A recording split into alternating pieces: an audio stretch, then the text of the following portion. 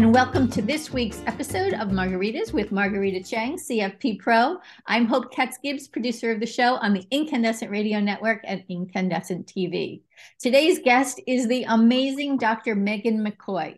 She is going to talk to us about the power of financial therapy.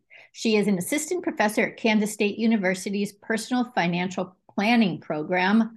So amazing. And she teaches courses in undergraduate, master's, and doctorate levels, which focus on financial well-being, financial therapy, and couple dynamics regarding financial therapy. Megan holds a BA in psychology, an MA in marriage and family therapy, and a PhD in human development and family science, with an emphasis in marriage and family therapy. Well, we all totally need you, Megan. So take it away, Miss Rita. Well, thank you so much, Hope.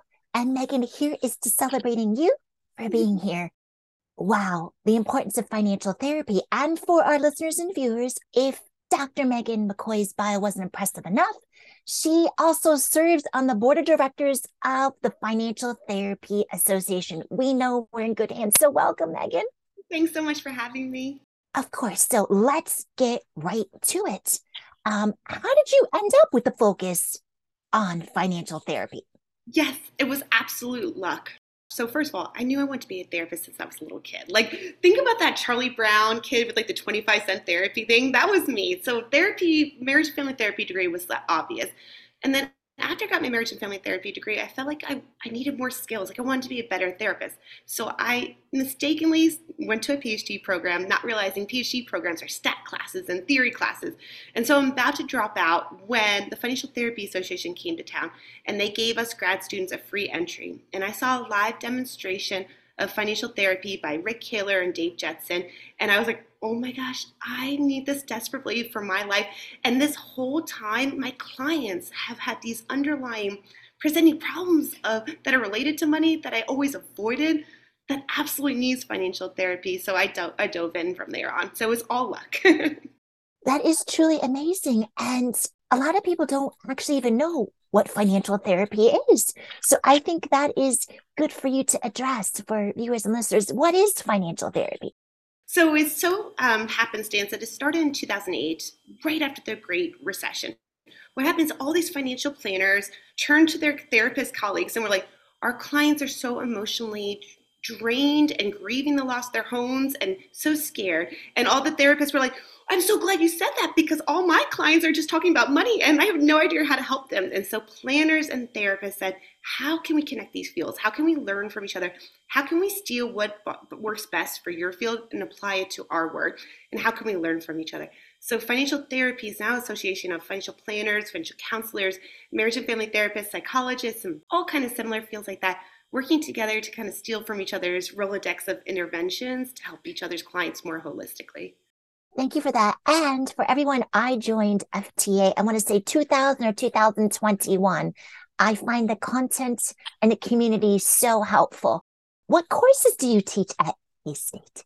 Yes, I'm so lucky. I get to teach all the fun classes. So my T-vals are always so high. And I'm like, it's just because I'm teaching love and money, financial well-being, money and relationships. So I really do look at the intersection between our finances and our relational health. You know what? I believe this. Everyone deserves access to competent ethical advice. But most importantly, everybody deserves to be financially well. Yes. And what's cool about those classes is I have, let's say, a marriage and family therapist student or a human development and family science student who takes it because of the love or because of the well-being. And I sneak in all this financial literacy so they get roped into learning their finances, right? And then I have financial planners who sign up for it because of the money, because of the financial parts of the class. And then I sneak in all this relational health stuff in. So people who that usually avoid financial education or usually avoid some of those like couples classes now get access to it by accident, which is really lovely. No, absolutely. I know as a certified financial planner, sometimes people ask me questions. Should we send our kid to private school? I mean, if they have only one child, they do have the economic means. And I say, you know what? To be honest, you have the financial means, the economic means, but this is really a couple's question. I can't tell you what to do with your money. It's your money. So with that in mind, what are some articles that you've published and what are you particularly proud of? Yes, I recently have published an article in the Journal of Financial Planning 2 months ago where we studied what creates trust and commitment in client-planner relationships? What are some of the things that we can integrate into our practice that will foster trust and commitment? What are some of the things that maybe we're doing accidentally that kind of prohibits it? So I'm really excited about that article. That is part of a much larger study that I did in partnership with FPA and Money Quotient, an amazing organization, where we looked at not only trust and commitment factors, but also things like how did virtual engagement, do planners and clients want the same level of virtual engagement? Do clients, well, we found out what more virtual engagement than planners. We looked at diversity, equity, inclusion issues around what are the profile of our clients? What are the profiles of our planners? Are we moving strides forward to inclusivity? And we looked at so many life planning questions about like, how important is it to dig into clients' values? How important is it to ask them about their personality type? Like, how important is it to understand their money story to get a good relationship with your clients? So that is a really fun study, and we're actually replicating it in Canada next year. So we'll have US and Canadian planners and client survey data soon. That does sound really exciting. And I'd be curious to see, cultural nuances. Absolutely. And financial planning looks different in every part of the world. One of our requirements for our PhD program is every year our doctoral students go to a different country and meet with their financial planning programs and learn about what research they're focused on and what are the real life issues that practitioners are facing, just so we could get a better worldview of what financial planning looks like. I know that you're so excited about that project. If you're allowed to share, what are some other projects in the works? Yes, I am been meaning to for a while, and I keep on saying it, so I'm going to keep on saying it so everybody holds me accountable, but I am really desperate to study financial infidelity more. So financial infidelity is like secrets we tell or don't tell our partner, and there's some big ones that as financial planners that you'll be faced with. Things like an estate settlement, finding out there's debt that the partner didn't disclose, or people have had like clients having extra income that they hide from their partners. And those big ones are obviously so emotionally destroying for a relationship. But I think what I want to study is the smaller, minor indiscretions.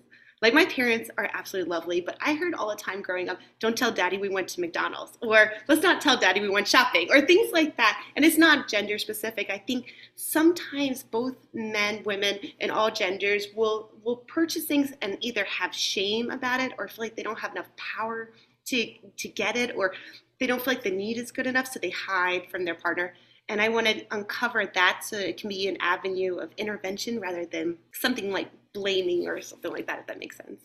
Financial infidelity. And sometimes there's reasons for that too. By no means like condoning or condemning it. Just an example, one of my clients didn't tell his wife that he had credit card debt.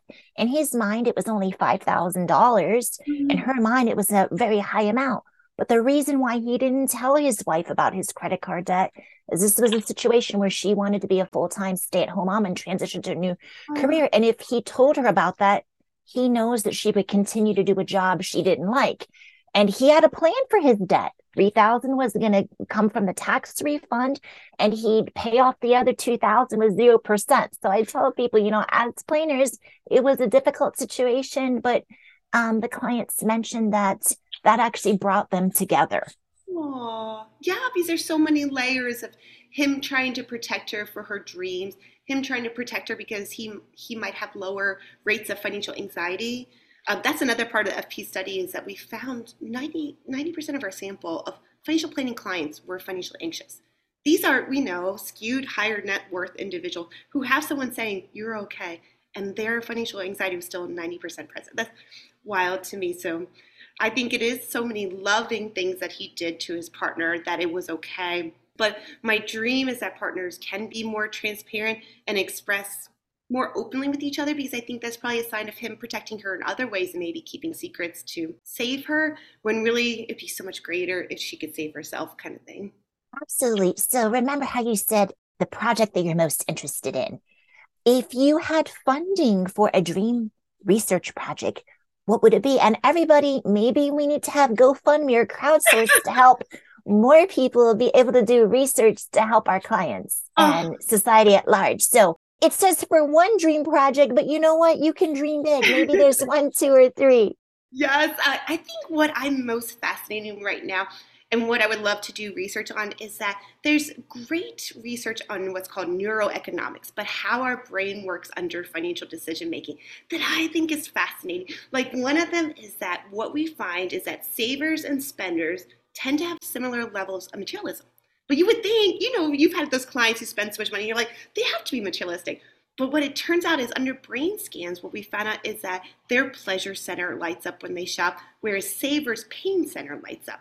So their brain chemistry is like making them spend differently. And there's so many studies we could do to explore, like, how do we make their pleasure centers like light up a little less? And how do we make his pain centers light up a little bit more so that we can get couples on the same page? So I would love to do some neuroeconomics, neuro-financial planning studies in the future. Absolutely. So where can we, this is an opportunity for you to share more about your work at FTA, your work as a therapist, and your work as assistant professor. Where can people learn more about your work and follow your work? Oh, yes, on LinkedIn. I'm most active on LinkedIn, and I hope everybody finds me and follows me. I love making connections with practitioners because I feel like so often researchers live in like just numbers and words, and we lose the whole point of things, which is making practice better. So I would love to connect with everybody on LinkedIn, and I hope everybody is a subscriber to the Financial Planning Review, which is the CFP Board's journal, which I help edit. And I hope everybody joins FTA and continues to go to our webinars and our coffee chats, and it's a great community. Well, wonderful. So tell us more about FTA. Remember, I haven't been a member that long, but you serve on the board. So why FTA? I love FTA. FTA is an organization that really is trying to provide education and trainings and resources for practitioners. The journal is completely free. The Journal of Financial Therapy is completely free. In each issue, there'll be book reviews, so cool books to read for yourself or to recommend to clients. There's also profiles of practitioners and researchers in every issue so that you can learn about how people are integrating client psychology into their financial planning practice, or who to refer to for therapy services, who's working in the therapy world, all these great profiles. And we have webinars once a month. I'm always looking for webinar topics. And so our open communication between members is great. You can post and say, I want to see a webinar on this, and I will chase down a speaker to do it for us. And then finally, my favorite part of FTA is we have these weekly coffee chats where financial professionals, mental health professionals, we all jump on Zoom on Thursdays and kind of just talk about like, what are we doing with clients? What do we want to do? What kind of training do we want to do next? And just share information between us. So FTA is great. No, that's fantastic. Thank you so much for being here with us. Now back to you, Hope. Thank you, Megan. Wow, totally amazing. I went back to graduate school at 55 to study positive psychology at Claremont Graduate University. And I am blown away and endlessly amazed at people who can do research. I can't. But your work sounds fascinating, and Rita and I can't wait to share all of it with our readers and our listeners and our viewers. So cheers to you. Here's a margarita to you. And thank you for being with us this week on Margaritas with Margarita Chang. And to our audience, thank you for joining us. I'm Hope Katz-Gibbs, producer of the show on Incandescent Radio and Incandescent TV. Please check margaritachang.com for this podcast and video and more. So we will talk to you all soon. Have a wonderful weekend. Thank you so much for being part of our Incandescent Radio and TV family. This is Hope Katz-Gibbs, founder of Incandescent Incorporated, the PR and publishing company for women entrepreneurs. Our Incandescent Radio and TV shows are brought to you by our advertisers and clients.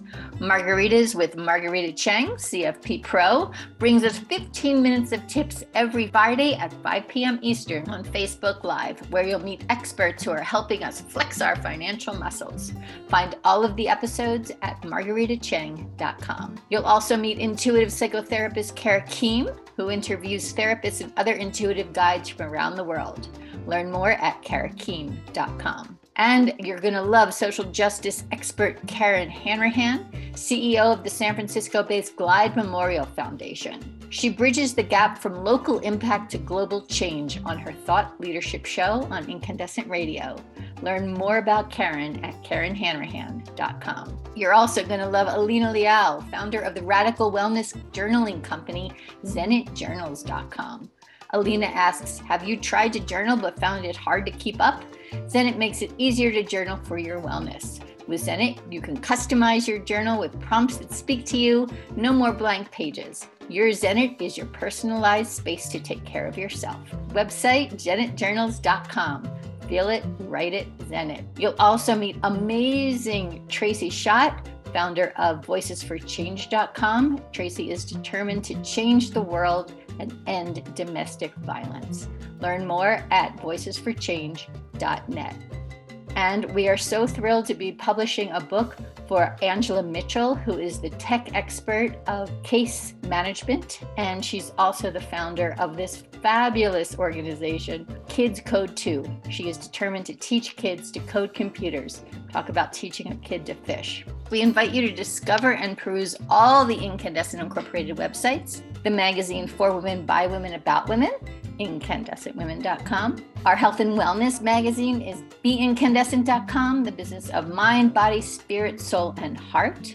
Our YouTube channel is incandescent.tv, and you can learn about our PR and book publishing services at incandescent.us. If you'd like to have your own radio and video show, check us out at incandescentradio.com, where you can see what we can do for you. These podcasts are also featured on iTunes, Spotify, and iHeartRadio. Our podcasts are produced by Brandy Wilsker.